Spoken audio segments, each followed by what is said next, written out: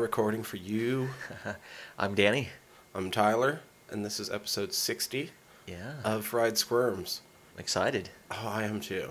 Fuck, yeah, super excited. We've been talking about this one for a while. We have. We intentionally put it off till we were past 50. We figured this would be a good episode for number 60. A good film to review, especially. So this week we will be talking about The Cabin in the Woods. So stoked that we're doing this film. And we've mentioned it, like you said, several times before. And what better way to celebrate it than with our number 60? Right, now before we go into it, I was going to say news for the week, but I think I had something else saved. I don't even fucking remember what it was, because the big thing is that we almost didn't record today, because I was almost in tears the entire day. No kidding. Because, goddamn, Kevin Smith had a heart attack last night. Thankfully, he fucking survived it. I mean, we've pointed out on this podcast before that it basically wouldn't exist without Kevin Smith. I'm a huge Kevin Smith fanboy, a devotee of like 4 of his different podcasts, and that was definitely the main inspiration for me to start podcasting, to rope you into this eventually, to now be here 60 episodes later. And so we're just really thankful that you're still with us, Kevin. Amen. I know you're not listening to this. Might be. Because you're, resting up in the hospital. Oh, yeah, for sure. So get your rest, then come back to listening to us, because of course Kevin Smith listens to us. Why wouldn't he? We listen to him. But no, you're right. I'm glad that he pulled through and took the precaution of not doing his second show last night. Mm-hmm. Otherwise, we wouldn't be doing the show today, and we probably wouldn't have I would have Kevin called around. it off. I probably would have called into work tomorrow. No, I would right? have been a wreck. Jesus Christ, man. Yeah, I was thinking about that earlier, too, as like, we've mentioned, and you've mentioned just as well, how much of an influence he is to the show. And not only that, but just some of the films that we watch and some of our sense of humor, things of that nature, Exactly. And how much we're looking forward to some of his shit to come, which wouldn't come if he dies. So, man. Don't die. Not yet. Yeah, not yet. And keep making shit, but fucking get better. I agree. That's the most important thing. Just get back to health. Get back to health. It sounds like he might be considering going full vegan. I saw that. It's like big ups. I'm pretty sure his daughter's vegan. I think his wife is vegetarian, but I'm not sure if she's full vegan. Yeah. That's just a couple of cheese slices away from going there. Yeah. I mean, not like that's a bad thing. I'm just saying we'll see what happens. But yeah, exactly. Well, at least he's concerned about his health. I'm just glad he's not dead. That's the big thing. Exactly. So with that, outside of that big nugget, the only thing I'd have to contribute is I have picked up a few more films. I'm excited because I've got a few more coming in, and then I'm thinking we're going to put a pause on some of the collecting because it's becoming a little overwhelming. Some of your box sets are dope. Get pictures up on Instagram. I've been lazy about it, but they're coming. Yeah, you've definitely been picking up some cool stuff. I've been holding back. But I think my tax return should be in here soon, so we should at least start... Oh yeah, filling the walls. Yeah, I'll start pimping the walls out a little bit at least with some of that money, so I'm pretty excited about that. We're going to get on top of it. It's still early in the year, but, it's sneaking up on us too. But with that, I say let's get into the guts and bolts. Oh, dude, number 60. Of episode 60, Cabin in the Woods. Let's talk about what goes into the making of this movie, kind of. We're going to get there. This is going to be an interesting one. Let's I agree. do this.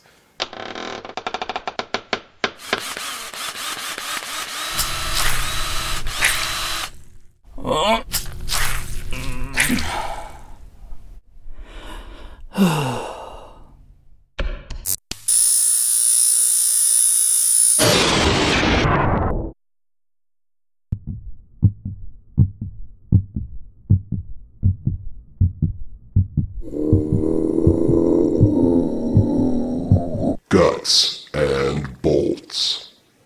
Guts and Bolts, episode 60. If you're new, Guts and Bolts, it's what goes into this. Spoiler free. Spoiler free. Which means with this movie, we can say very little about it. That's true, in this section. So, with that being said, I think a good way to lead off is with a brief synopsis. Oh, God. Okay. I've been trying to think about how to describe this movie, because there's so many ways to describe it that could lead to just all of the spoilers. I would like to maybe see if this will work, because it's actually the tagline, which I think probably doesn't spoil too much. Right. I was trying to think of something other than the tagline. That's what I was going to fall back on, too. So the tagline for this, and there's a lot of them, but I think the one that's more appropriate for this film are 5 students go to a cabin in the woods, bad things happen. Now, for something maybe a little bit more specific, I was trying to think, and I would say Evil Dead mixed with a office setting comedy of errors for dire stakes. Oh yeah, that's a good way too, because there's so much going on in this film. I don't want to quite dive into it quite yet like that, but I am ready for it. While also being extremely meta. Oh, this movie's so meta. Just all the meta. Yeah, it was great watching it too, knowing that. And that's maybe a little bit more specific as to what you're going to get. Mm-hmm. I would agree. But I think still a bit open-ended. Like I said, we honestly do want to try to keep this section spoiler-free, so it's really hard to talk about this movie. No shit, especially you and I discussed this. If you've seen this before, you probably know how hard we're dancing around this, just thinking about this movie in your head. That's true. We're not trying to cause too much of a stir. But you and I talked about the fact that there's going to be some of the cast members, too, where we have to be very diligent with our words. So true. Speaking of which, let's start getting into who made this movie. Okay, I'll lead off, of course, with our director for this film. And this gentleman is Drew Goddard. This is his directorial debut. Now, I will say this. There was a little bit of struggle with that.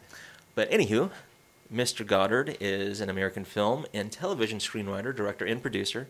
Apparently, he began his career as a writer on television series such as Buffy the Vampire Slayer, Alias, and Lost. He started getting recognition for writing the successful monster horror film Cloverfield from 2008. Like I said, he made his directorial debut with this film. In 2015, he won a science fiction screenplay award for The Martian, which garnered him the National Board of Review Award for Best Adapted Screenplay and received a nomination for the Academy Award for Best Adapted Screenplay. Now, I wrote down some of the things that he directed because I'm talking about his director. I was going to say, there's something that I'm always going to love Drew Goddard for, and he wrote and directed the first 2 episodes of the Marvel Netflix Daredevil. Yeah, it's pretty awesome, man. Episode number 2 basically being what set the tone for the rest of the Netflix series to follow. Had the amazing fucking hallway fight, which, fuck you, I don't care if you're not, into superheroes and shit. Episode 2 of the first season of Daredevil is absolutely fantastic. He ends up, in the very end, going and saving this kid from this group of thugs in this building with this just insane single shot. I think that they actually fudged it, and there was a couple takes in there. But they pulled it's essentially this 4-minute single take fucking fight in this hallway that is absolutely insane. Way to go, Drew Goddard. Hell yeah. I love you.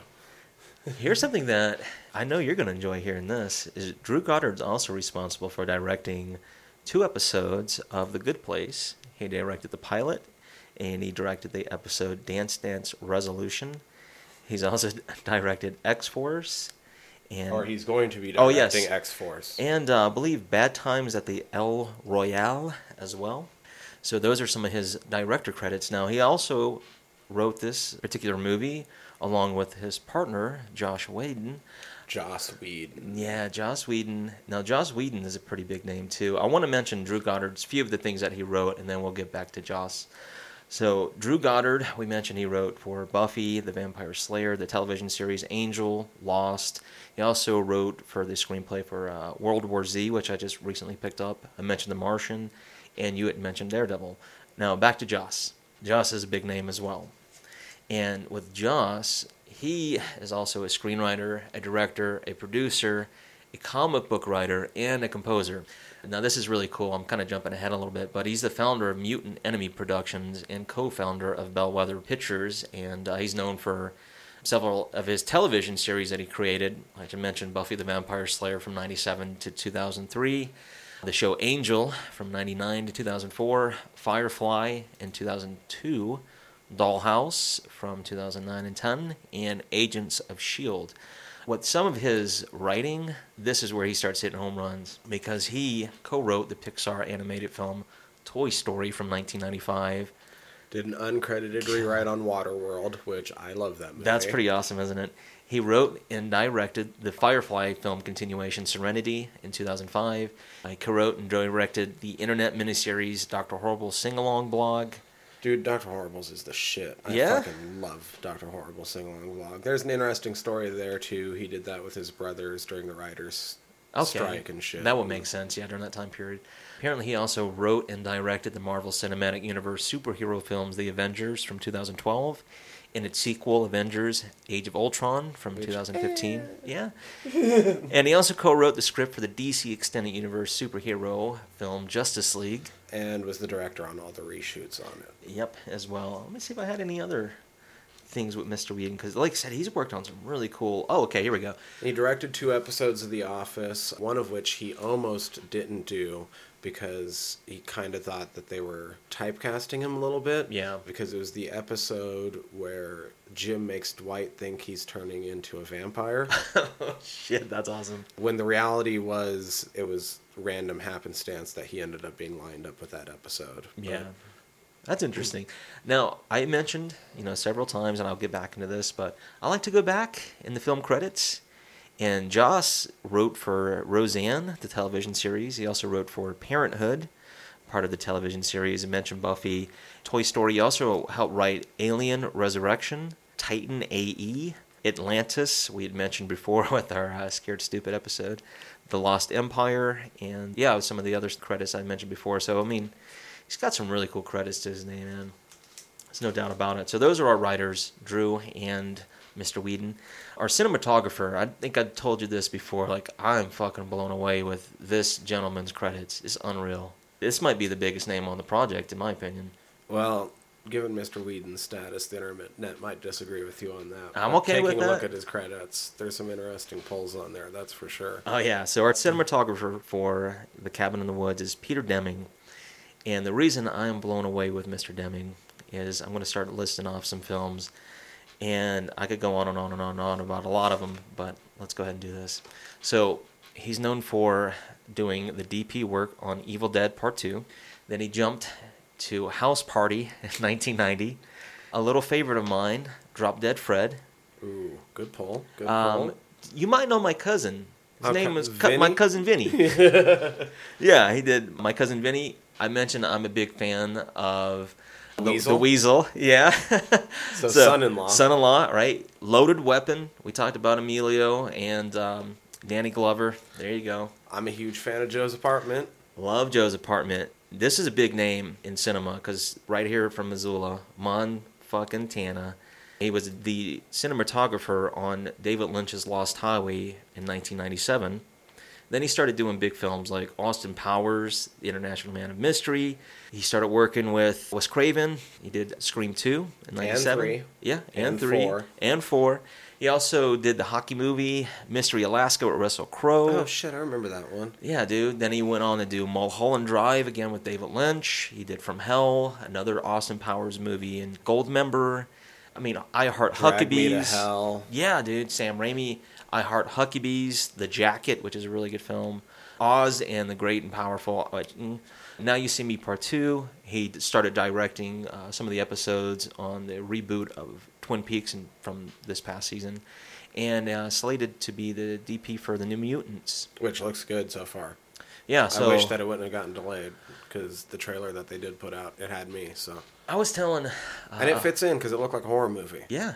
I was telling a listener of ours, Jeff, my brother-in-law, I was like, it's kind of unique when I looked at Mr. Deming's DP work, and I was like, I like dichotomy, I like kind of, the play of duality, because I love horror films, I love comedy, that's my 2 favorite genres, and when you look at his body of work, it's mostly a sprinkling of horror and comedy, so it's like, nice. That's why I'm familiar with his work and, thoroughly impressed. So, yeah, man. Peter Deming's our DP. Our editor is Elisa Lassick. She worked on a lot of projects with Whedon and Goddard. She helped edit some episodes for Buffy, the television series, Firefly, True Calling, the film Serenity. She also did some work on Pushing Daisies, the television series, Community, the television series, The Avengers, Community. Age of Ultron, and The Circle. Our music composer for this film is David Julian. He's worked on some really cool projects, man. He's worked with Christopher Nolan, that is. He did the films Memento, and he worked on a Pacino film, Insomnia. He worked on The Descent. Oh, fantastic movie. The Prestige. Also, I think Descent is coming to Netflix this month. That's a good film. Yeah. It's a good one. When we're in between, I ran into a list of all that's coming, and there's a couple things that you're going to be interested in. So we'll talk about that. Nice, hell yeah. In a little bit. Okay, so I did mention The Prestige. A little film that I like too, man. It's kind of a little brutal, man. It's a film called Eden Lake. He's also done work on the film Outlaw and The Crucifixion. All right. Okay, so moving along, we've got our special effects team. Now, there's some big names on this. This is interesting. Yeah, we kind of winked at each other on this. All right, so our effects teams are AFX Studios. Put a little pin mark next to that name. They help with the special makeup effects on the film. We have Rhythm and Hue Studios. They help with the visual effects. Perpetual Motion Pictures help with the visual effects as well.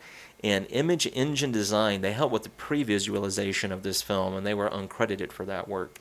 But we'll get back to AFX Studios because they have three names. One in particular. Now, we can't, man, in order to stay away from spoilers, I'm not we going to can't mention really what they mention said. exactly what all of these people did. But I want to say huge shout outs to them because without them, the final 10 minutes of this film. It's pretty awesome. All right, so the three names I want to mention are David Leroy Anderson. He was the special makeup effects designer for a lot of the characters in the film. Now, why do I mention him? Because he's actually the husband of a Scream Queen legend, and that name is Heather Langenkamp, better known as Nancy, from a little film series called The Nightmare on Elm Street we might have done. Who co-owns AFX with her husband. Yeah, so she was also a part of the special makeup effects on this, and her father-in-law, David's father, Lance Anderson, was also a part of the special makeup effects crew for AFX Studio. Now, they were heavily responsible for a lot of the design work on a lot of these characters that we'll mention later on in the film. But yeah, I was like, man, that's a pretty impressive body of names, especially Heather Langenkamp. I had no idea that she was in this special makeups, but knowing that her husband's a makeup effects artist makes perfect sense. Okay, so our producer on this film is Joss Whedon. Our production companies are Lionsgate. They help present this film. I did mention Mutant Enemy Productions. MGM and United Artists were uncredited. Apparently MGM went bankrupt, and there was a big delay in this film getting released until Lionsgate picked it up. They had seen, I guess, it's sitting on the shelf. Somebody had viewed it, maybe members of Lionsgate, and they liked it and pushed for its release. Yeah, so filming on this movie took place in 2009. Yeah, early so 2009. It had been out for spring 2009, a while, and then didn't get released till 2012. Unfortunately, it's not uncommon to have some films sit on the shelf, regardless of how good they are. I mean, shit happens, unfortunately. But it makes for a very interesting situation with one of the stars of this movie. It does. Considering it totally does. I mean, should we jump over to that real quick? I mean, we can. I've got just a few more notes on this part, and we can kind of breeze right to that. I'll breeze to this. Distributors, I mentioned Lionsgate. They picked it up. They helped with the United Kingdom's and the United States of America's theatrical release in 2012. The budget was an estimated $30 million here for the States. Opening weekend, as of April 15th, 2012, made $14.7 million here in the States. It grossed $42 million overall in the United States, and when you account for worldwide, it brought in $70.7 million. So that's more than double its money. The release date, it was officially screened at the South by Southwest Film Festival down in Austin, Texas, March 9th, 2012. It also had a film festival appearance in Atlanta on March 31st, 2012. April 1st, 2012, it was premiered at the Dead by Dawn Horror Film Festival in the United Kingdom, and then it got a worldwide release on April 13th, 2012. I mentioned the tagline, 5 friends go to a cabin in the woods, bad things happen. All right, now we can get to the cast. And I know who you want to talk about. So, 2009, this gets filmed with an, at the time, pretty much undiscovered actor. Still wet behind the ears. No puns intended either, considering where he's from. Chris Hemsworth. Yes. Better known to many as Thor. Motherfucking Thor. It's pretty awesome. And so this movie didn't come out till after he was Thor, which is kind of interesting because he's kind of tiny in this compared to... Oh, yeah, considering what he is now. What we're used to seeing him for the last 5 years. And had one of the biggest movies of last year in the third Thor movie. It's pretty awesome, isn't it? Not to mention, his parts in the Avengers movies, which just make all of the money, and everybody goes to see them. Yeah, he's making a lot of people happy. And it was dailies from this movie that got him the callback for Thor and locked him in for the lead in the reboot of Red Dawn. Yeah, I remember hearing that and seeing that. And that was another film that also got pushed back. And Thor came out before both of these films. And I mean, seriously, at this point, just because of the Avengers alone, is there anybody who doesn't know who fucking Chris Hemsworth is? I would hope not, but just in case, I did write down a few credits that if you haven't seen him as Thor. Now, he did some work on a franchise called Star Trek? I was going to say, so that was the first time I saw him. Yeah, was me Star too. Trek as George Kirk in the very beginning. Yep. And his, 4 minutes in that movie almost had me crying. Yeah, it's pretty awesome, isn't it? With his, knowing he's going to die and his, last message to his fucking wife. And oh, my God. And Yeah. he kills it. He's so good in that 4 minutes. He's a really good actor, man. All right, so, well, you got to see that, right? Came out in 2009. We had mentioned he's a part of the Avengers. You might have seen him in Snow White and the Huntsman. He was in a Ron Howard directed, it was a critically acclaimed film called Rush. It was about, I think, F1 Formula drivers. Yeah. He was also in the film Vacation, and then he was in a quite critiqued film in Ghostbusters, the reboot from 2016. Yeah. Which, let's just not talk about. Just talking about that movie online makes people instantly hate Oh, you. I mean, it's like a trigger. I haven't actually seen it.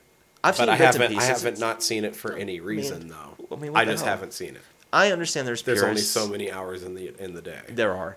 All I'll say about that is I enjoy the original franchises as much as anybody else. I watched a little bit of the reboot. It's not bad, Don't anticipate it to be what the originals are. That's all I'm saying about that. Which the originals, parts of that don't age that well either. No, man, Going I mean, back that's to them. 30 I mean, plus they're years ago. classics, and they're never. But they not have gonna their be what they faults, are, man. But there's faults when you go back to them. Okay, so that's what I have for Chris Hemsworth, who now is fucking Thor, we had mentioned, all right? I guess our lead actress in this film is Kristen Connolly. She plays the character Dana. Now, Kristen has been on some pretty interesting soap operas. She did some work on The Guiding Light from 2008. She worked on the film Revolutionary Road. I think that's where she kind of got some recognition. She also worked on another soap opera, As the World Turns. In 2009, she worked on the film The Bay. She was also in Ex-Girlfriends. Then she started doing work on House of Cards, The Whispers, and the television series Zoo. So that's some of the credit I had for Miss Connolly. Our next actress I had in this film is a New Zealand actress, actually. It's Anna Hutchison. She plays Jules. She started off doing some work on a big, weird television series. A little franchise called Power Rangers. Jungle Fury. I had it written down for that. She was also on the television series Underbelly, Wild Boys. She did work on Spartacus, War of the Damned. The only season I haven't watched. Me too. I have seen a couple seasons. And she was also on the television series Anger Management. Another name that works a lot with, I think is it Joss Whedon? Is Fran Kranz. Now he plays the stoner character that Tyler and I would probably recognize most with in our character Marty. Now, he's worked on some really cool films. Honestly, what I recognize him most from, Darko. I was going to say that, man, because I think that was one of his first credits was in Donnie Darko. He moved on to do some work in the movie Training Day, which was kind of a big deal, man, if you like those kind of films with Denzel. He was also in the comedy Orange County. He was a part of the film The Village. Now, there was another film I had written down, because I think I might have seen him in this one, which is not a... M. Night Shyamalan's The Village. Yeah. But this film I'm going to mention is called Bickford Schmeckler's Cool Ideas. And if I'm not mistaken, I think it has Patrick Fugit in that film. And it's pretty I like decent. Patrick Fugit. Yeah, and I think it's just basically like a collection of notebook ideas that this dude had. And it gets lost on a college campus, and they're on the hunt for it. And, of course, it has some cool ideas in there. He doesn't want people to know. Fran has also done work on Rise, Blood Hunter, Dollhouse, the television series, the film Diary of a Wimpy Kid, Roderick Rules, and The Dark Tower, which is another one that's like... I was just looking through his filmography here, and there's not much stuff I would actually know him from. But all right, our next actor... I do recognize him as being the passenger in Donnie Darko, though. I do too, man, which is kind of neat. I didn't realize that until I started looking at his credits. All right, Jesse Williams plays Holden, which kind of rounds out the 5 I'd mentioned earlier in the credits. So that's the 5 students. Jesse Williams plays Holden. Jesse has done work on the film Brooklyn's Finest, one of my favorite franchises, Dirty Dancing Part 3. Oh, I thought you were going to say Sisterhood of the Traveling Pants Part 2, which he's also in. I was, but I didn't want to admit that one. That's why I didn't write it down. There's something that needs to be secret. He also got recognitions for his work on Lee Daniels, The Butler. He did some work on Grey's Anatomy, I think from this particular year, 2018. And he's also worked on, I don't know how I feel about this, but I think he has a big part in the remake of Jacob's Ladder. Jacob's Ladder. And I was like, man, I don't know about that, dude. I love Tim Robbins. And you get Macaulay Culkin in that film. Sorry. All right. There's two gentlemen. We'll mention their names, their characters' names. That's all I'm going to say about that. I just don't understand remaking Jacob's Ladder. That movie's not even 30 years old yet.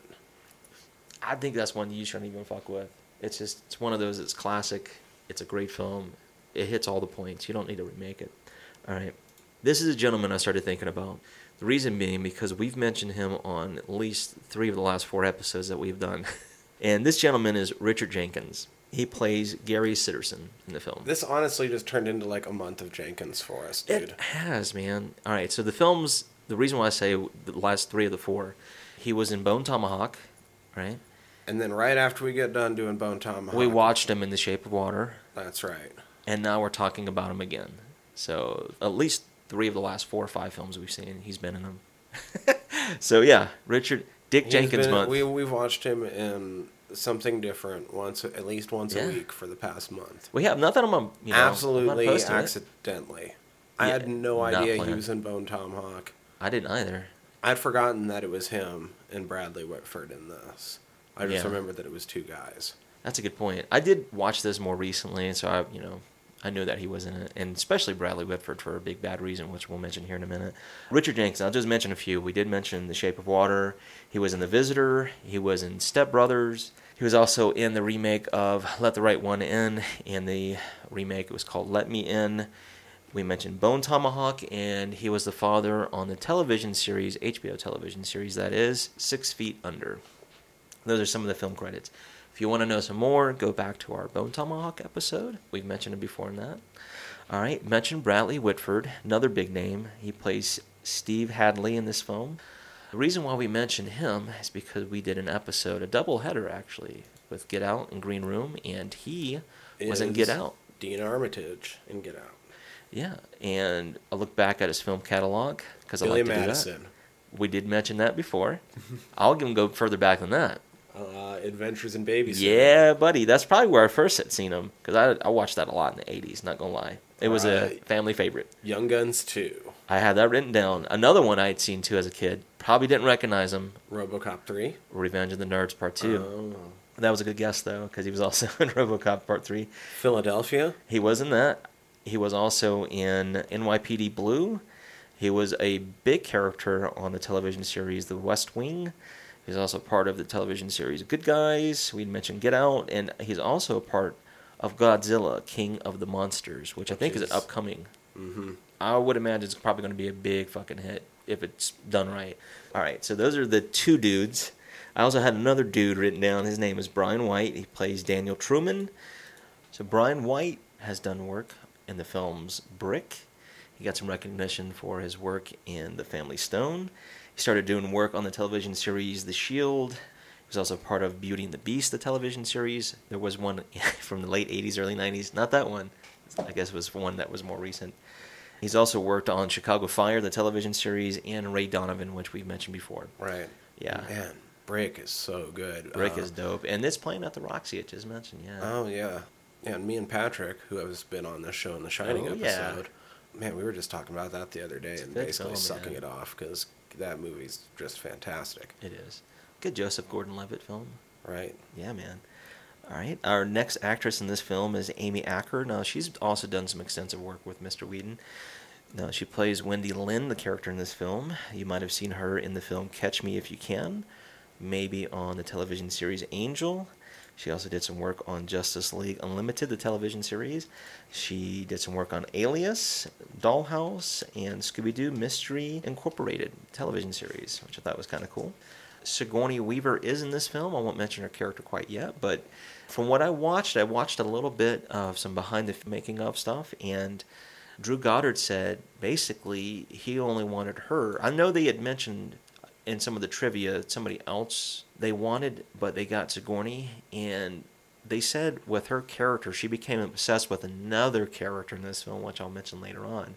But they said just her presence alone, like, invigorated the cast because she was like every day on set she was looking for this particular character. And yeah, they just really enjoyed having her on set, and she did a really good job. Now, Sigourney Weaver, for those who don't know, they should know, is a part of some major franchises, one in particular. Alien. Yeah, she plays Ripley in Alien. How can you not know that? Right? Now, she's also done work in the films Galaxy Quest, Gorillas in the Mist, Ghostbusters Part 2. Galaxy Quest.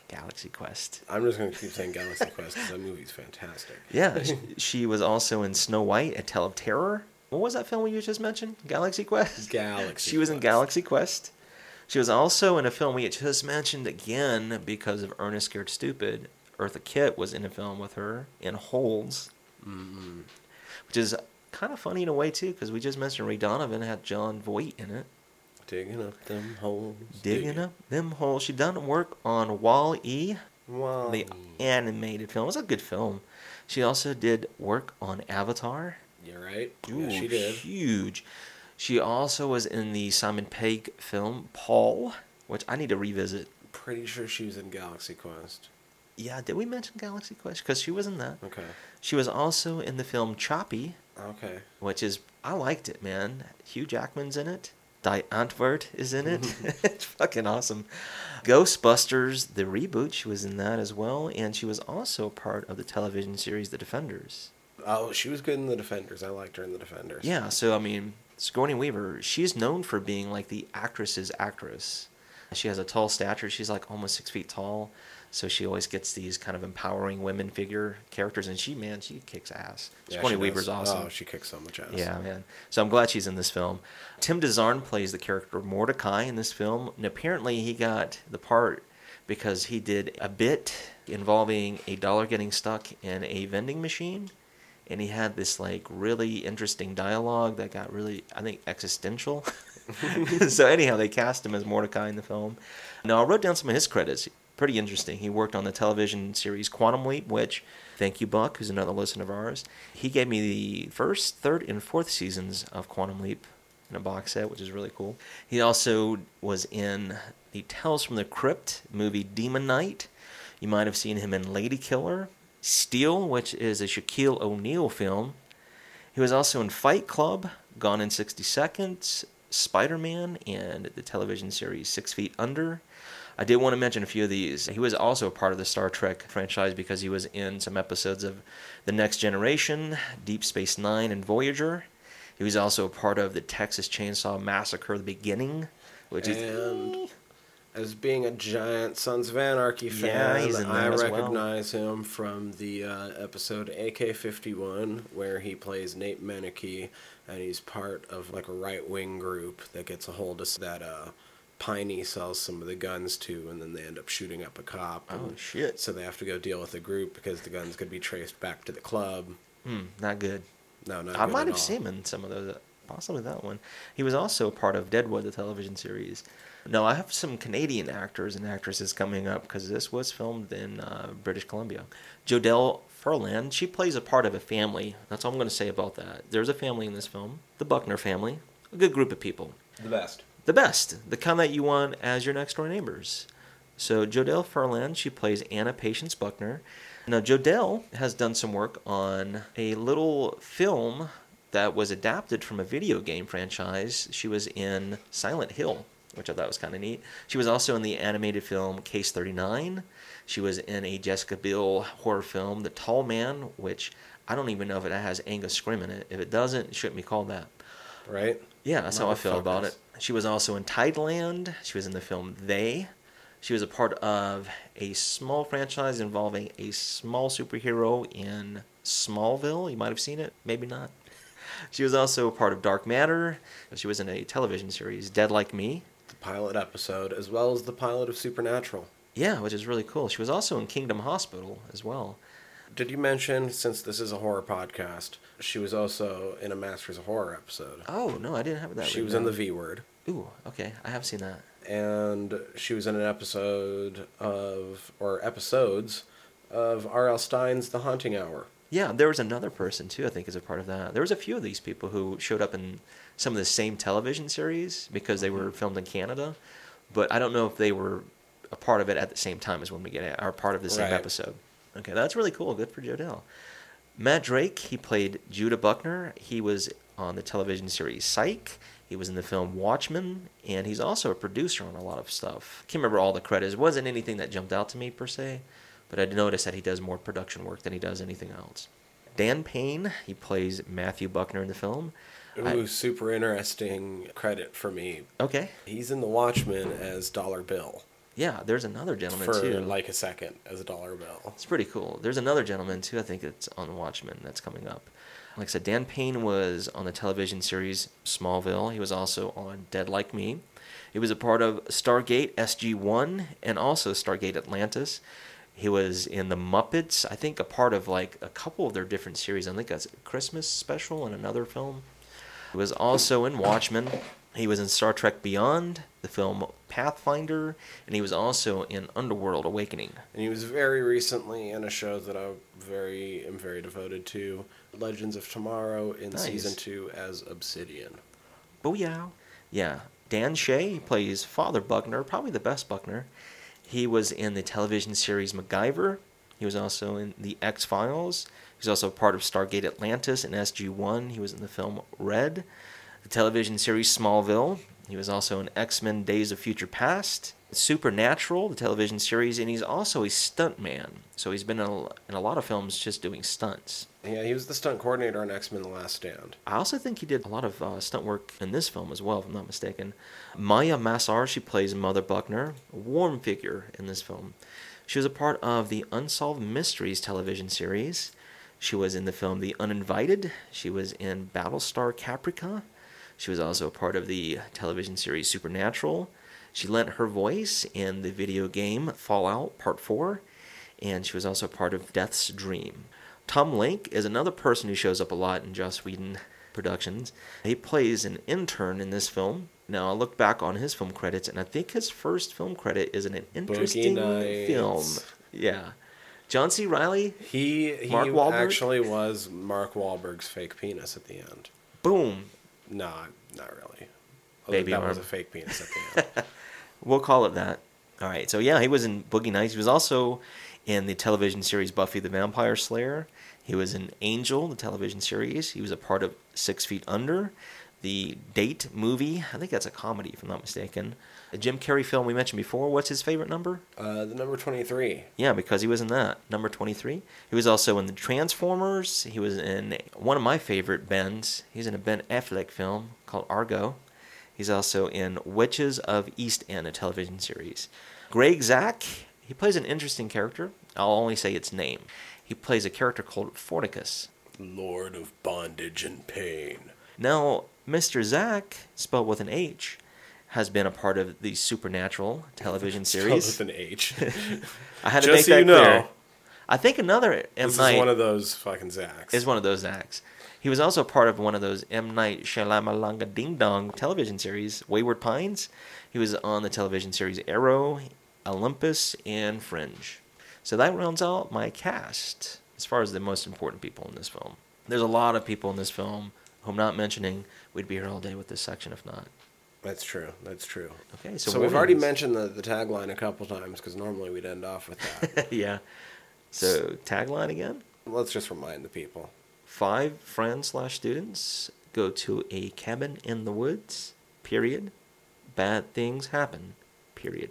Yeah, that's exactly this movie. So a warning. God, even the warning's hard because the warning other can things give in this away.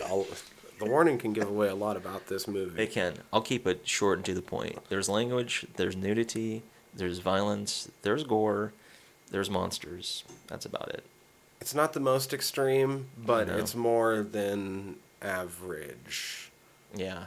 It lends its hand to a lot of other horror films who've come before it. Let's split the difference. We'll open up this next section. Okay, How that's a did good this make point. you squeal? with just a couple more things that you might not want to check out this movie. Yeah, that's a good point. That's a very good point. That are kind of spoiler-centric. That's very fair. Okay, so knowing that it is an R-rated film, that's about as far as I want to go with it. The gore earns the R. It does. It certainly does. Just Plus like other there's some films we've boobies. covered, there's some nice scenes of that. There's some sexy scenes for sure in this film. Like I said, there's kids in the cabin. It's called interspecies erotica, fucko. Fucko. Yeah, so think about that. All right. With that, for number 60, The Cabin in the Woods from 2012. Hey, Danny, how does that make you squeal? Makes me squill all over myself. God, what's happening to me? God, where am I? Why am I hearing these things? Oh God, what's going on? Oh Jesus, come on! Oh my God, what's going on? Where am I? Oh gee, why? Come on, somebody! Ah, come on, somebody! Sir, Come on, somebody's there. Somebody's got to be there. I will shock you. Come on, ah! Sir, Come on, sir, somebody. you must Come on, listen to somebody. me. Sir, I only have one question. How does that make you squeal? All right. How'd this make you squeal? For Cabin in the Woods, like I said, we'll start off with just a couple more warnings. Yeah, it was hard trying not to say shit. So, considering the end sequence, you should probably also not watch this if you have a fear of snakes, Jesus. or large spiders, Yeah. or ghosts, or mermen, or Yeah, I know, like, for whatever reasons, unicorns, perhaps? if you're chiropterophobic, which would be fear of bats. Yeah, I mean, there's a lot of, bumps in the night, so to speak, in this film. Things that make you fucking zombies. scared. Yeah, there's a lot of zombies. Killer ghosts, Clowns. home invasion. Yeah. They play in a lot of tropes. That's all I'll say about that. There's a lot of shout outs to a lot of things. God, I don't even know where to start with this fucking movie. There's lots of things to say about this movie. There are. There's a lot of things that I'm going to reserve right now, but man, this film throws so many nods to so many films. I like it just for that sake alone. So I guess first off, my experience with this movie overall, I didn't see it till probably more like 2015 or 16. It had been out for a while by the time I saw it. And not for Likewise. any reason. It was just, there was other things that more interested me whenever the choice was there. That's a good point. And not for any particular reason, but I think it was partially because I didn't realize it was supposed to be so meta. Yeah, that's what's really cool about it, too. It's once you sit down, take it in, that's when all that stuff starts to flow. You're like, oh, damn, whoa, yes. But eventually I had enough people be like, dude, you need to watch this movie because this is your thing. Which, by the way, meta shit, definitely my yeah. thing. I think we've pointed it out in the past that really gets my gears going. Kind of just like a fucking... That's good. I'm like a genre junkie. I love classifying things. Not so that they fit in some box, but just because that's how I like thinking Connect. about stuff. So I can be like, cool, so this is why this fits as this, and this is what they're doing different. Yeah. It's just a good reference or a good, what did Simon say? A good lantern that you can hang a lantern on? I do that with fucking music, movies. I think we all do to an extent. But it's fun. I'm just fucking whore about it, though. I love just knowing exactly how shit breaks down whenever I can. And, oh my God. When I finally got around to watching this movie, I was like, oh shit, yeah, no wonder why people kept telling me, like, this is your bag. I was like, oh, you're right. This is my bag. Yeah. But that's the fun thing, too, about this is for the same reasons I'd put this film off for a while, finally decided to get a copy of it, watched it, loved it, and probably can't recommend it enough to fans of horror and maybe other genres as well. Now, see, that's the other thing that I kind of just want to get into right away with this movie is because it was one of the things that struck me from the very beginning, from the very first time I watched this movie anyway. Especially because a lot of this movie is allegory. You realize that especially in the very end when you actually see the shape of the Ancient Ones. Yeah, you do. If that doesn't give it away, we'll get into that here in a minute. But for certain. so some of the people that recommended this movie to me, I'm not going to name any names, especially because I probably don't even remember who they all were at this point. Because I had a lot of people recommend this movie to me. Right. I just have a lot of friends that are into horror, thank God. but a lot on different levels of horror, as we've talked about. I don't like saying non-true fans or whatever, because they fucking love it just as much as anybody else, but I think we all know horror fans that love the horror genre, but the only things they watch are whatever horror movies currently making the most at the box office, which isn't always the best horror movie. It's just what's hot right now. So it's more along the mainstream. And I had a number of people that I know are more that kind of viewer recommend this movie to me. Well, it says a lot about this film. And I found that very strange because this movie kind of shits on that kind of viewer. It does. And what I found interesting, just reading some things that Whedon and Goddard had to say about this particular genre, and we're talking about horror, is that they felt that... Oh, I think I have the quote. Yeah, I mean, it's right. interesting. I'll let you quote it, but it essentially... Well, I'll let you say it. Yeah, so this, I mean, I think this shows a lot about the ideas that went into making this movie, and if you watched it and feel like you didn't understand this alone might help put you into the right mindset for it. And Joss Whedon had a quote, "On another level, it's a serious critique of what we love and what we don't about horror movies. I love being scared. I love that mixture of thrill of horror, that objectification, identification thing of wanting definitely for the people to be all right, but at the same time hoping they'll go somewhere dark and face something awful. The things I don't like are kids acting like idiots. The devolution of horror movie into torture porn and into a long series of sadistic comeuppances. Drew and I both felt that the pendulum had swung a little too far in that direction." And, I think that's a fair critique, given the time period, too, when this was filmed. 2009, not when it was released. Right. Oh, yeah, especially 2008, 2009. Oh, given the rash of films that were coming out around that time, they were very nihilistic, and, we've covered a few of them. Oh, yeah, because you're right on the tail end of, the French. Yes, and that was a big middle finger in a lot of ways, I think. You're right in the heyday of, the Saw movies and Hostel. And would that be the beginning of, Human Centipede, or am I going too far forward? No, I think you're about right. I think that's when it started kicking off around that time, too. And I think even, I don't know necessarily about the same time, but even a Big Nasty came out around that time. A Serbian film. Oh, right. Yeah, so there were some pretty heavy loaded films. I mean, there's a lot that I own. Not that I'm ashamed of it, but, I mean, in their regard, they're right. I mean, we have a fucking love of those movies for probably complex reasons if we were to sit here and actually try to talk through it. But we can absolutely understand that they're movies that aren't for everyone. Exactly. The people who like to swim along the mainstream. But I understand their critique, and the way that they pulled this off, too, is remarkable. Now, the thing is, though, I felt that this movie didn't critique torture porns, which is what that quote sort of attributes the writing of this movie to. Yeah. This is how this movie honestly plays off to me. It's a critique of how audiences are mad whenever a director tries to do something outside of a tried and true formula. Good point, yeah. And how it leads to a stagnation, and that's what leads to series devolution, which we see in horror time and time again with, I mean, all the big slasher franchises definitely saw series devolution throughout the series. They all fell into very specific formulas that, when risks were taken, sometimes weren't always met with the best results. Yeah. Sometimes the risks were really just bad ideas. But I think we see very recently fan bases get divided in sort of the same ways very recently with The Last Jedi. Oh, yeah. Rian Johnson took some very big risks with it and divided the fan base. There's a lot of people that hate that movie, a lot of people that love that movie. That is very, very true.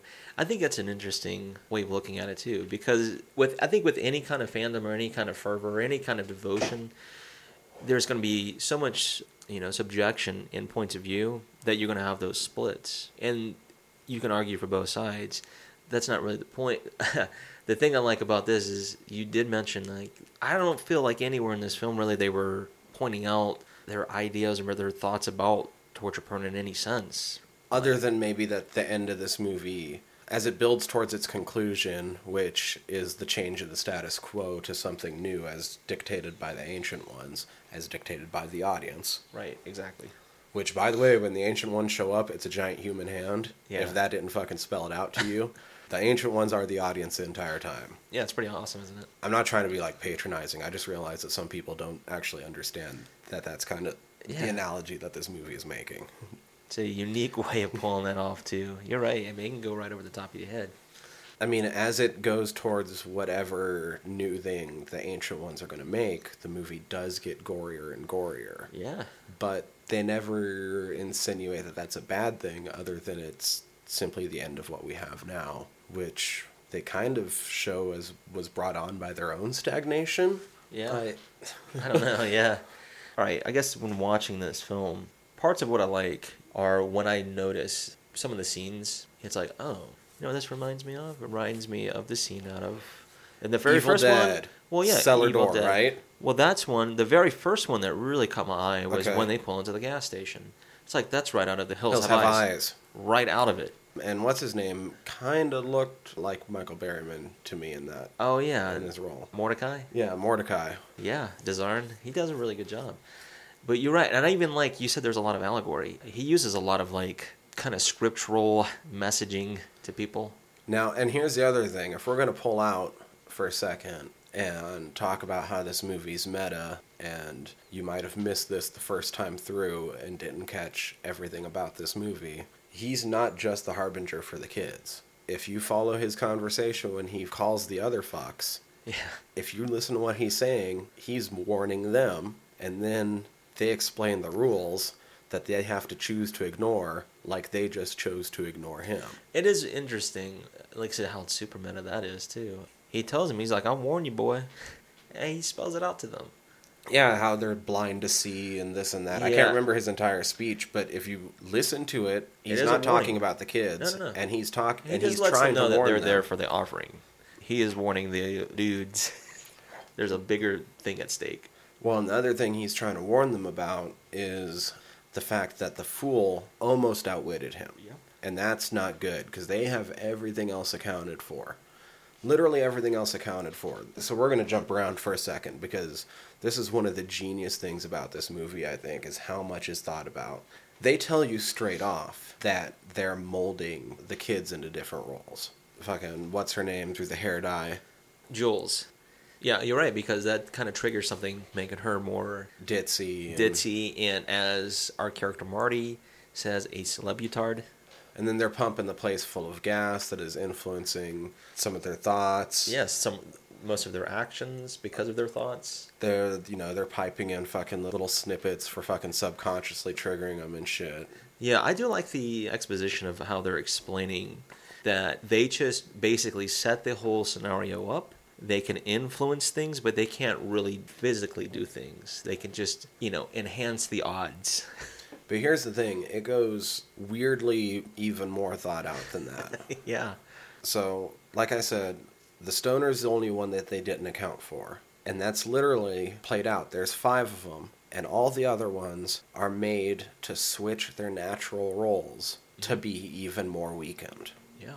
The virgin, we see in the very beginning of the movie, is just getting out of having an affair with her teacher. Yeah. Where she keeps, the sketch pad drawings of him. And is now single, and she's only vowing to be a virgin for the weekend, which is what the Weekend Institute warrior. is sort of grabbing onto. Right. As Sigourney Weaver points out, we work with what we got. Precisely. Whereas her friend, Jules, right? I can't even remember. It is. It's their Jules. names. Dana and Jules. Yes.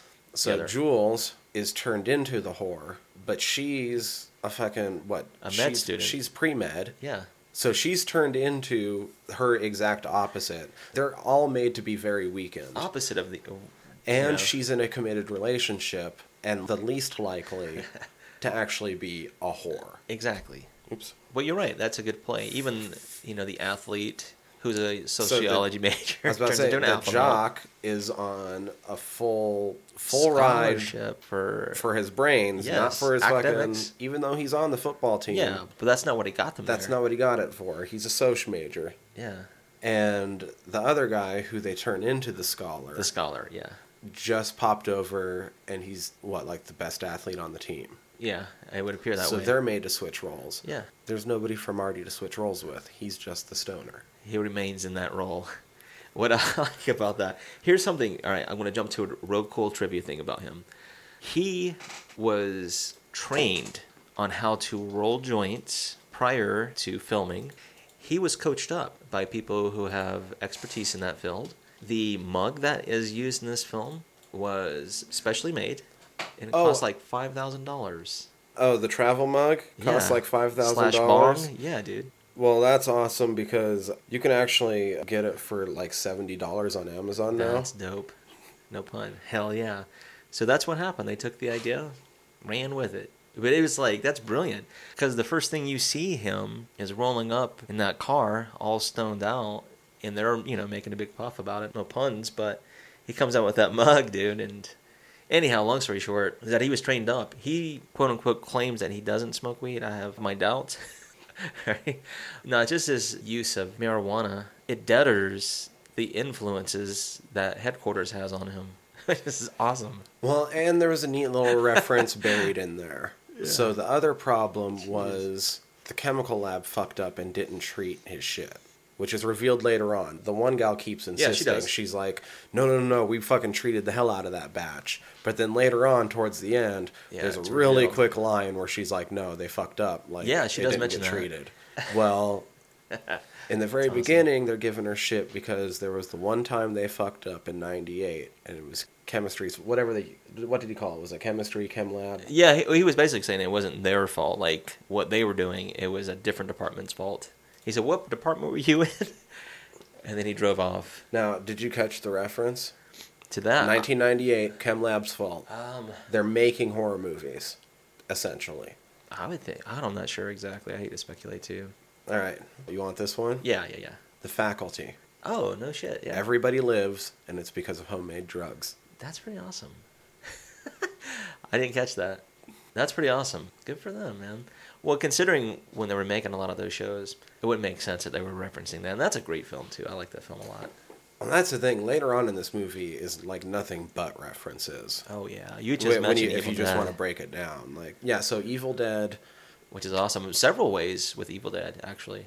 With the cabin. So the cabin was made to look like the cabin, wasn't it? Like they couldn't hunt down the real one, and so they built one that looked like the one in the movie, at least from the outside towards the front. As soon as they pull up too, I'll say this too, on the drive, on the way up, I felt like, this might be just me, but I felt like they were paying a nod a little bit to the driving. It could be in several films, but one we just covered too, in The Shining, just the way that it's overhead. I think at least one of the bloody hallway with the elevator in the background shots in the end sequence, just because of the way it's framed, is intended to be an homage to The Shining. I can imagine so. I mean, that's a big one. Another one I thought was kind of neat, I don't want to say too many, but was with Marty again, when he gets alone in the cabin, and he gets yanked out, gets pulled out by the window. It's like, that's right out of Friday the 13th, Part 4. Exactly, which we covered. Yeah, and I was like, damn, that is fucking awesome, man. Well, and I was going to say, I mean, as far as Evil Dead is concerned, Evil Dead is the first third of this movie. Oh, yeah. Because it's 5 friends go to a cabin. One of them ends up reading a strange incantation from an old book in the cellar that brings the dead back to life. Oh, come on. Now, these are pain-worshipping, tortured redneck zombies. They are different species. I thought that was funny. But technically, that would count as Evil Dead, I think. Mm-hmm. Yes. Now, think about, too, we mentioned that the cinematographer is Mr. Deming. So it would make perfect sense that they were going on that slant. Oh, my God. I mean, when they first show the Falcon cellar door, the way that they show it, it like, looks exactly like it. Yeah, he's talking about, it's the wind. How does that make any sense? I thought it was awesome. And she gets dared to go down there, and that's when it kind of kicks off. And I like how they get transfixed with some of the objects. They're paying nods to, like, Hellraiser and... Oh, and you can sort of link, because you see most of the shit later on in the movie. Oh, yeah. You can sort of link almost everything in the basement to what you see later on. Which I thought was a really cool play. You mentioned the Hellraiser, you have the Pinhead stand-in, where saw blades and shit. Yeah. We had mentioned Fornicus. It's a very fucking easy reference to catch in this movie. I would hope so. You want to notice the other fucking movie going super meta again. Maybe something that's not immediately noticeable upon first view. They're all going to the different objects. It depends who, does what first. You almost get the merman. We do. We almost. You almost get the merman. But then it's kind of like a race against time. Everyone's almost about to do something. She reads from the book first. Mm-hmm. What Marty was going for... The film strips? Film strips. Yeah. And he's the meta-aware character. Yeah. And he's going for a film. It's pretty awesome, isn't it? Makes sense. But it was interesting, like, that, too. Like I said, there was a lot of nods to different... Could be franchises, could just be films, or just scenes in general, but... Just like how they incorporated that stuff into this film. But you're right. Once she reads the incantation in Latin, she unleashes the family we'd mentioned, the wonderful Buckner family. And she was reading out of the journal of Anna Patience Buckner. But apparently this family, they like to inflict torture on each other in pain and suffering. And they had a nice little room they called...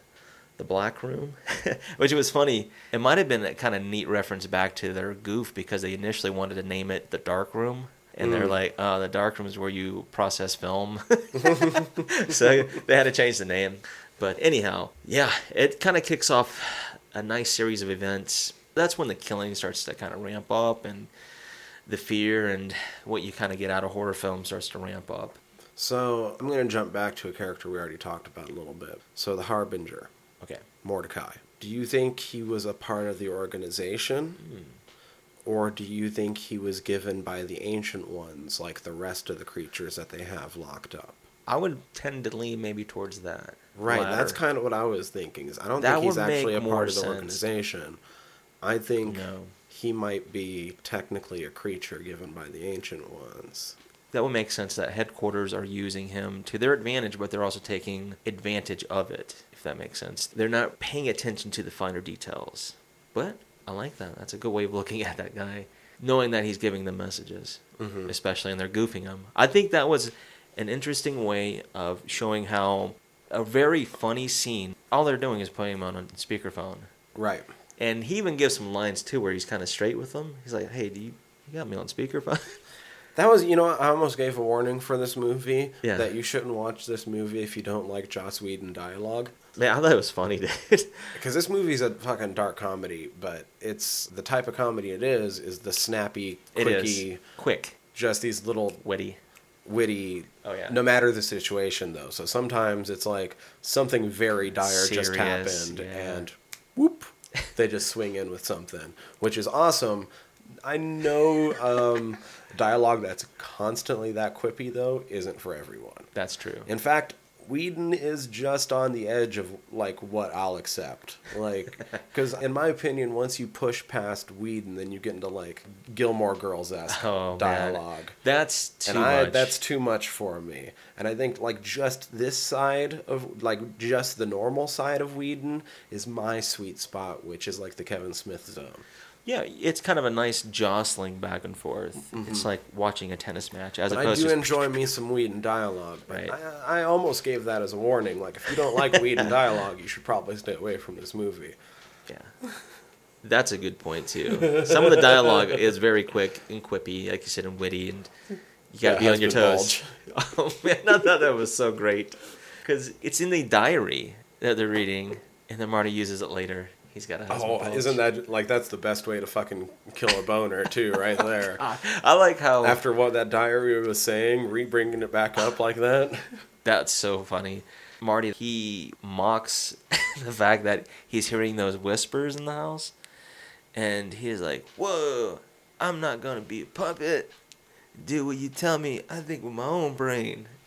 I want to go for a walk. So that reminds me of something else. I love that. Something else I was going to bring up, because it pertains a little bit more closely to us. Okay. Now, I feel like this movie does somewhat, maybe not mock, but blame the audience for destruction of the classic genres. Yeah, I can see that. As I sort of explained before, the audience demanding it to be a certain way, yada, yada, yada. The character that causes it all in the end. I think this movie kind of blames, basically, people exactly like us who get really stoned and watch movies to the point that we notice all the plot holes. Yes. Because that's Marty's entire job, and all he has to do is die, and he's not willing to sacrifice himself for the world. No, He's like, if that's what it takes, then fuck the world. yeah, it's let it crumble. That's something new. And I'd like to think that I'd at least, like, at that point, if I knew, Yeah. it's me or the world, I'll cannonball into the Ancient One's fucking... Embrace. Because all you have to do is, like, when the fucking Edge that Sigourney Weaver went over... I'm just saying because he's acting like a selfish dick. Yeah. But that Edge that Sigourney Weaver went over into this Ancient One's pit looked like, what, probably jumping into, like, even worse lava. You know what I mean? Yeah. So that's got to be over quick enough. I would imagine. Once you hit that, it's over, yeah. So, I mean, at that point, if I knew it was me or the world, I'd probably jump in. But Yeah. this movie's blaming the stoners that sit around and notice literally plot holes big enough that you can drive an RV through. Yeah. It's very true, man. It's funny. They're playing off those tropes, but you're right. Somebody has to have the blame. But he's pulling all that shit out. He always makes them... I thought it was funny how he's like, what the fuck is this? His reaction to all that stuff was like, this doesn't make sense. This isn't happening. He finds the camera. Yeah, It's funny, man. But you're right. I think that is a weird way of pointing us out Right. for the obvious. So here's the thing, too. He's responsible for the plot hole that you could literally drive an RV through. The cave should have fucking exploded. Yeah. Oh, yeah. That was after he supposedly died, but had been fucking with the electronics enough to find that elevator. Yeah. When he was fucking with the electronics, they said that the disturbance didn't come from down below, which was the Ancient One. So that was the only time in the script that they said it came from up above. Yep. Exactly. Yeah, because he even points out that he's been fucking around with that shit. And so he caused the disturbance. That didn't cause the explosion. Which is, in any other movie, that's those moments where the stoners who've watched this movie 50 times in a row and are contemplating life while just staring at the screen realize, wait, why didn't they just get out of here like this? End of movie. Yeah. So the movie's kind of placing all the blame on Marty, and I don't think that's fair. It's not fair. That's exactly what we do every week. All we're trying to do is make these things better. That's all that is. But you're right. They're making fun. But I can take it. I thought it was good. Whatever. Not going to stop me, I'll put it that way. But I don't know, man. Like, I just like the way they incorporated a lot of those references. There is some bigger themes at stake, too. Like you were talking about how audiences, depending on what's hot and what's not at the time, too, can influence directions of how certain themes or even certain, I don't know, watered down aspects of horror can get, you know? I'm kind of guilty of not going to see the latest, hottest horror film per se at the theater, as opposed to maybe seeing or taking in that something that's independent. That's kind of more my, you know, where I'm at. But that's no discredit either. I just feel like things can be done a certain way where it's not overdone. You know, still play with the formula, take a few risks here and there, and have fun with it. And that's what these guys did. Yeah, I agree. I'm just, when it gets down to, I've always just been confused to how warmly this has been received by Oh, man, it gets people praise. that it's kind of making fun of sometimes. Here's something I think is really funny. We mentioned these guys before, Siskel and Ebert. And you should look to see what Ebert has to say. He loves this film. Oh, good. Yeah, which I think, once again, it's like, I understand why he would like it, like any other audience member, but maybe he's missing the bigger picture here too, because he generally shits on films that are in this genre. If they don't play with certain themes, I feel like they have to hit on certain aspects. And if it doesn't play with that, if it's just gore, and if it's just a slasher or something of that nature, it usually gets dumped on, which isn't always fair. Most times it is, but not always. Mm-hmm. God, this movie's so great. There's We so many haven't really references, talked about so- the creatures. No, I and mean, was a little gonna- bit. Well, before we get to the creatures themselves, and this is on That's just okay. another thing that's probably a reference just because of this movie, did the way that the creatures were housed and shit make you think of Cube? Yes. Oh, yes. I was thinking that. Just knowing that they were in those boxes. I Or just wanted to make shafts, sure I you know, wasn't the only one that No, was no, like, no. oh, Cube. So there's I was Cube. totally thinking that. I mean, that's almost a slap in the face in a way if you don't catch it. Here's another one, too, I thought was kind of neat. I think it's a cross-reference because they're using another reference in its place. There's a scene with Marty. He says he's going to go read a book with pictures. And then later you see him laying on the bed and he's reading Little Nemo. Mm-hmm. And he's like, yo, Nemo, you got to wake up. He's like, your whole world's topsy-turvy. Now, yes, But knowing who also worked on the special effects team on this, I was thinking maybe that's a clever way of them incorporating a Nightmare on Elm Street in this film as being inside of a nightmare. And even Lynn, the lady that works in the headquarters, with I'm trying to think of all these names, but with Richard Jenkins and Bradley Whitford, she's the little lab coat girl. She's pointing out that these things they're not like a product of nightmares, they are nightmares. Nightmares come from being scared of the things that the Ancient Ones inflict upon humanity since the beginning. Right. It wasn't like and these are what it was more, being given. I think they were playing more with the dreamscape of it, more so than like the fucking hand and shit. But I was like, that's kind of interesting. They were doing two references at the same time with that one. They were talking about Little Nemo, but I think they were also talking about A Nightmare on Elm Street. Yeah, but anyway, that's something that I thought maybe they were doing. Creature-wise, they ramp it up at the end, right? Jesus. They really unleash it. Werewolf? Yeah. Well, okay. Glad you said werewolf. Reason that... Because I mentioned Sigourney Weaver was obsessed with a character on this film. She was obsessed with the werewolf on this film. She wanted to be in a scene with a werewolf, right? That was basically the reason she did this movie or something like that? I can't remember the exact... But while she was on set, every day she was looking for the werewolf. Because... For whatever reason, I just think of the dominance and the fact that it's a werewolf. And how many days was she on set? Because she's seriously in like 5 minutes of this movie. She's not in very much of it. I'd hate to guess. I don't think they ever really said per se. I honestly kind of feel like they probably could have done all of hers in just like a day. Yeah, maybe a day of her weekend? Actually on set, and like another day of some ADR. Her doing that. Yeah, because there's that voiceover that she has earlier on before you actually see her. Yeah, I can see that. It's like being pumped in through the like intercom or something. Yeah, she's pointing out things to characters. Oh yeah, because this movie does stop and explain a lot of shit to you, just not all of it. No, I think it paints enough of the picture to hopefully you can piece that shit together. You would think.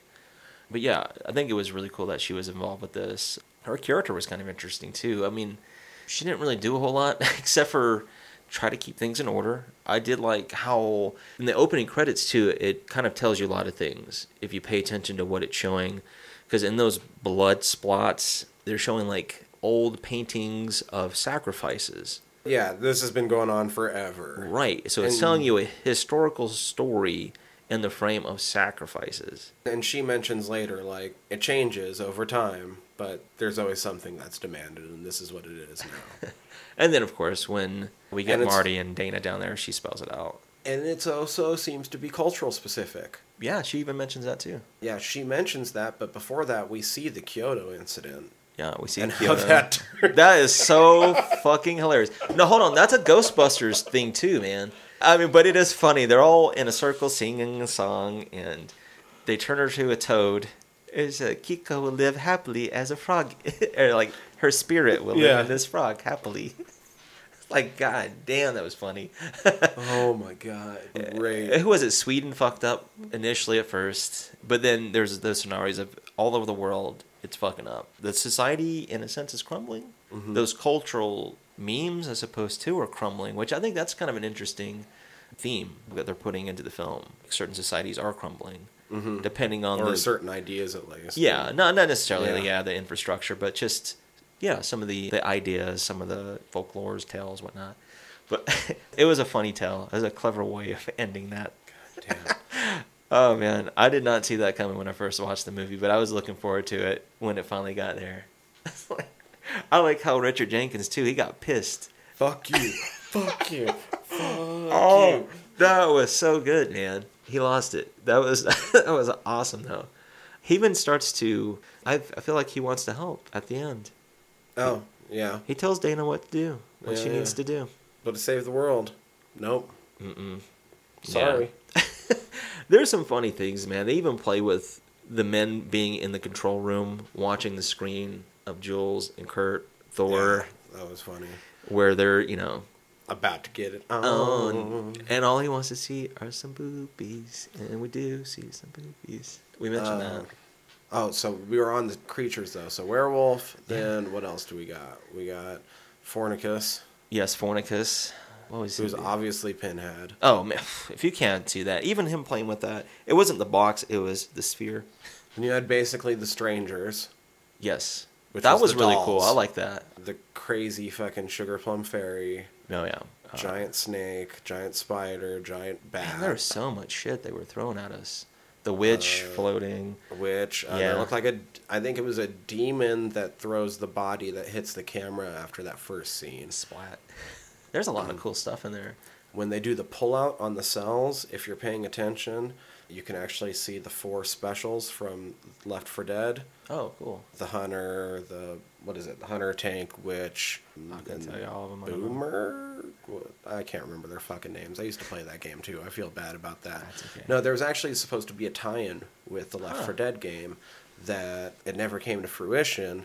But they already had these zombie models in the movie, and they didn't feel out of place, so that there wasn't any need to replace them. So Why not? you can actually see the 4 specials in one of the. That's really cool. Nice, man. Yeah. So look how much stuff they're throwing at us. So meta. So meta. I would be willing to bet during that last Carnage segment that ghost child tormenting that soldier. Yeah. If they're referencing Left 4 Dead around the same time period, I bet that they would be referencing Fear with First Encounter Assault Recon, Damn, that's pretty cool. which I played the shit out of that game as well. Yeah. And I that can see how they would incorporate video games as well. There was multiple times in that end Carnage scene where they seemed to evoke things from Fear. God, what else did I catch? Huh. There's the twins from The Shining. Oh, yeah. We mentioned the Shining references, yeah. There's the nurses from Silent Hill. There are, yes. Oh, Gosh, there's a lot of stuff in here, isn't there? I'm trying to think. God damn, yeah, there's so much fucking. I mean, there's a killer clown Yeah. who just kind of Well- just seems to be like a generic killer clown. Here's something cool about that little piece of trivia. The guy who played the clown in this film, he was a choreographer. Like, he directed the rest of the creatures in this film, the people who play the creatures, their movements. So he was a movement choreographer. And they're like, how scary is that we have a clown on set who's going to choreograph the movements of the rest of these monsters in this film? Right. Yeah, so I thought that was really cool. Oh, there's normal zombies. Yes, there are. There's a kraken that pulls up the Yeah. chem lab chick. There's the merman. That is so good. Here's something cool about this film, too. Throw in some more trivia. During that sequence, they said that when they were squirting the blood, because I like how they didn't overdo it in the final cut, but during the initial filming of it, they were pumping so much blood. They said it literally took them like 5 minutes to pump all the blood out while Bradley Whitford's laying there and the merman's munching on him. And it's just like fountains of blood. It was starting to pool on the jeez. ground. He used a lot of blood in this film. Now, it seemed to me that the way that the bodies were arranged and the fact that they included zombies meant that one of those cuts in the Carnage scene seemed to evoke the end scene of Dead Alive to me. Maybe not a direct reference, I can but see that. There's a I splatter. got that feel from it. Oh man, that's total splatter. Oh shit, what else was there? That's a pretty good reference. I mean, that's the zombies themselves are a big Romero reference. How can they not Yeah, be? of course. We mentioned like there's a spirit flying around and all. Yeah, I mean, they were playing on those usually Japanese stories or ghost tales. Oh, there's the scarecrows There that were. pull the dude apart before he blasts himself. Well, they don't fully pull him apart before he gets the grenade off. Oh, and that man. really gets him That apart. was really cool. That's what starts the whole shit with Whitford's demise. He hears the ring and that's over. Here comes Merman. God, I think we got most of it. I think. Oh, the I unicorn. think- yeah, the unicorn. Oh, here's something cool about the unicorn. All right, Joss Whedon said that when he and Drew Goddard were at the Comic-Con convention, Drew Goddard got a T-shirt that had a unicorn and a werewolf on it, and it had something of the effect like, "Now it's on," or "Let's get it on," or something to that effect. Okay. And he said like, "Oh man," he was so jealous. He's like, he's still jealous. He said, but that was kind of like a catalyst for them to write this script for this. The interesting thing about the script is that it took them basically a weekend. They knew that working together on some of their previous projects like Buffy and Angel and shit like that they wanted to do a horror film. They apparently had some projects before that weren't quite successful leading up to this project. Okay. And so, long story short, they got together, started writing the script. One was upstairs, one was downstairs, I guess in a hotel room. They got together to collaborate on what they came to grips with. And even in the deviations of, like, continuity, they knew, like, even if one had a gripe with the other other one, like, yeah, we need to fix that. They were comfortable writing alone, but when they got together, like, a lot of their shit lined up is what I'm getting at. But it's just the fact that it took them 3 days to write the entire script. Yeah, that's insane. Unbelievable. They wanted to do this film real bad, but knowing the fact that that T-shirt was kind of a catalyst, that's why they put the unicorn in it. But I mentioned that Langenkamp, her husband and her father-in-law, the father-in-law is the one who helped put together that whole shit for the unicorn and the werewolf and all kinds of stuff, man. Now, and whether they thought about it or not, something interesting with the unicorn would be for the American audiences, the thing is the final girl has to either die or not die, but she has to be last. Yeah, makes sense. And that's the virgin. Unicorn lore is they don't attack virgins. That's the only ones that can tame them. They kill everybody else that comes close. Man, as soon as I saw that too, I was like, I wonder how much of that is also the film Legend. That's another 80s film. I mean, I don't know. Maybe it's a little stretch, but I can see that too. There's the alien from Aliens. Oh, you don't get a good No, look at yeah, it, but but you there it get a is. foot. It's pretty dope, man. Just all that shit thrown at us. And actually, let's see. If you pause on the betting board, Okay. there's some interesting things. I didn't read all of them, yeah. So here's just a couple of them. Biomed actually are the ones that bet on Alien Beast. Nice. Just to amp up the Evil Dead references, the Wranglers actually choose Angry Molesting Tree. Oh, no kidding. Nice. You want to go super meta? Yes, of course. Yes. Story bets on Deadites. No shit. She reads from a book to bring back. Now, technically, it's a zombie redneck torture family that Yeah. wins because it's specifically the Buckners. But Story bets on Deadites. Come on. Yeah. Come on. Sort of a joke. Research and development chooses Huron, which is something that, of course, research and development would choose because you'd have to research like Native American lore to even get close to what that is. That's funny. Some of these other ones aren't as funny, but I wonder what zoology, what they were actually betting on. It's like, trust me, it's real. Isn't what the guy that said? has to be the unicorn, right? That's a reference to the unicorn. I would think so. That would make sense. That's pretty awesome. So there was something else that you might not catch the first time because one of the characters sort of throws it off. Okay. When they announce that Marty has died, there's an earthquake. There is that tremor. And Richard Hadley, or is that his name? Fuck, Whitford terrible plays with names. Hadley. Yeah. Anyway, dude's like, oh, sounds like we excited somebody down below. But that's the rumblings of displeasure, because he's not Yes. dead. Now, And they released that ritualistic blood. I wish that we would have got to see him fucking pulpify that zombie. Yeah. Because you see that splat come out from that, yeah, but not. And it seems like he's fucked at that point. Yeah, too. it's implied that he got whacked. And for anybody who thinks that it's maybe not realistic that the skeevy stoner character was able to stand up to that zombie, I would actually have you take a look at how much he's just slouching and wearing really baggy clothing throughout this entire movie. Because Fran Kranz in this movie is actually about as ripped as Chris Hemsworth. I read I want to that. show you this. Okay. Here's a picture of him topless. So, yeah, we went Dude's cut. there. Yeah, he's in pretty good shape, I would say, comparatively, yes. You're Dude's right, like he's the only one who doesn't go 5'11", swimming. 200 of muscle. Yeah, it's just lean. This guy's super lean. And there's a couple times towards the end of the movie where he shed one of his layers and he sort of stands up accidentally a little bit rather than slouches yeah. over. And I think he's more broad across than Hemsworth is in this Wow. movie. I Of can course, see this that, is yeah. before Hemsworth put on his fucking Thor Before weight, though. before he became the Hammer. Yeah. This is not the Hammer. The No. Hammer is fucking Hemsworth's mighty Thor cock. Yeah, it's phallic. By the way, that was a Dr. Horrible reference. You gotta Ooh. watch that shit. I'm Nice. telling you, Okay. Whedon's the shit on that. I'll check it Anyway. out. I'll give it a go. But no, just knowing that the fact, too, that they like to use a lot of the actors that have been on some of their previous projects. That's a cool way of getting some really good actors to be a part of it. And he did a great job. Amy Acker, she did a great job as Lynn. She sold her character. I think everybody in the project themselves just did a great job. It seemed like it was a lot of fun to shoot. Apparently, the very first shot that Goddard filmed was a sequence at the gas station, and it had been like snowing like we had a little bit last night. Snow like a mother sucker. So they had a lot of problems with that, and they were having a lot of problems too with getting a lot of this stuff filmed on time. especially the creatures, just because there was so much. It was mostly practical. Yeah, mostly practical effects, except for the times where they sort of had to. Gosh, man. Some of the Buckners, the people who played the characters, it took them at sometimes up to like 8 hours for full makeup. It's like prosthetics, getting all the details, their wigs and all that shit, wardrobe. It's like, that's on a daily.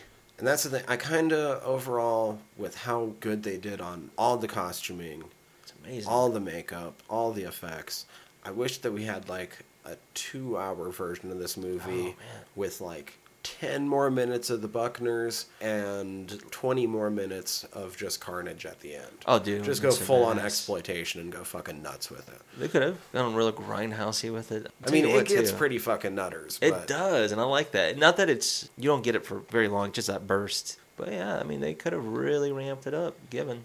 There was a lot of money on this project, too. Oh, man, Jesus. yeah.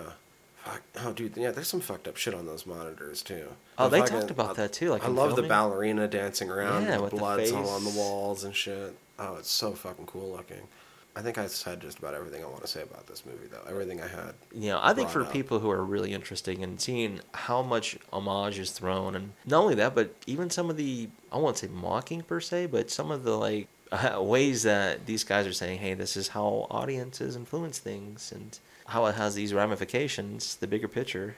It's pretty interesting, man. But it's a good film nonetheless, regardless if that's how far you look into it. But it has within itself, a larger story to tell outside of this film. Yeah, I agree with that. And also kind of fun to see Hemsworth before he was a star. It is. It really is. Like I said, everybody does a great job. Hemsworth before Thor. You get to see Jenkins before Shape of Water. Dick Commenting on, no, you don't want to see a merman. Yeah. The mess to clean up after. Yeah, And then we just watched him in a movie with a merman. We did. Not once, but twice. 2 Richard Jenkins merman movies. That is funny. In a month. I never thought that would happen. It happened. It's a first, but Chicory Dick. Chicory Dick.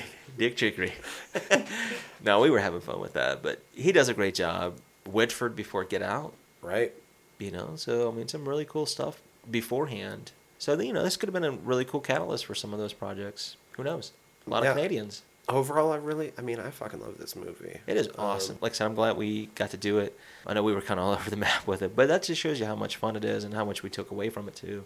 I'm trying to think if there's any other references that I caught in it, just because now I have that entire end scene replaying in my head. But, Well, that's the fun thing, too, is we can revisit it and probably catch all kinds of shit. oh, we yeah, even I'm sure forgot. there's other things in there we're definitely missing. If there are things in there that we're definitely Yeah. missing, you can hit us up and let us know. It's a good segue, Tyler. Thank you, Danny. So we do, as always, have our Twitter at Fried Squirms, Instagram, Fried Squirms Podcast. We You can like email pictures. us, squirmcast@gmail.com. Find us up on the Facebooks, Fried Squirms, or facebook.com/fscast. Yeah.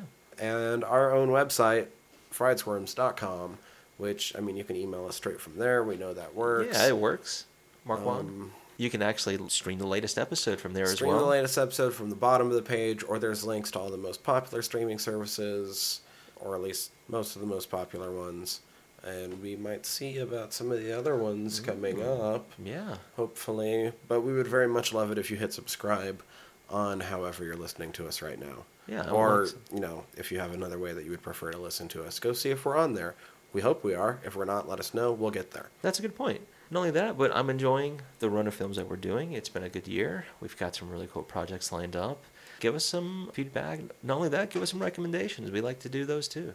And this was a fun number 60. Like I said, due to the meta nature, we specifically held back for a long time. Not because this really comments very deeply on any particular horror thing, but we just sort of felt it was a fun way to sort of cap off. Not cap off, it's not like it was episode 50. Yeah, I know. It's just episode 60, but It's to still sort a of good round have number. something to commemorate the fact that we've gotten this far in it. Yeah, and we hope to be doing at least 60 more. That'd be fun. Yeah, shit, we're going to keep going on this. Yeah, man. And hear us keep going on this, keep listening. But until then, I'm Danny. I'm Tyler. Fried Squirms. Out.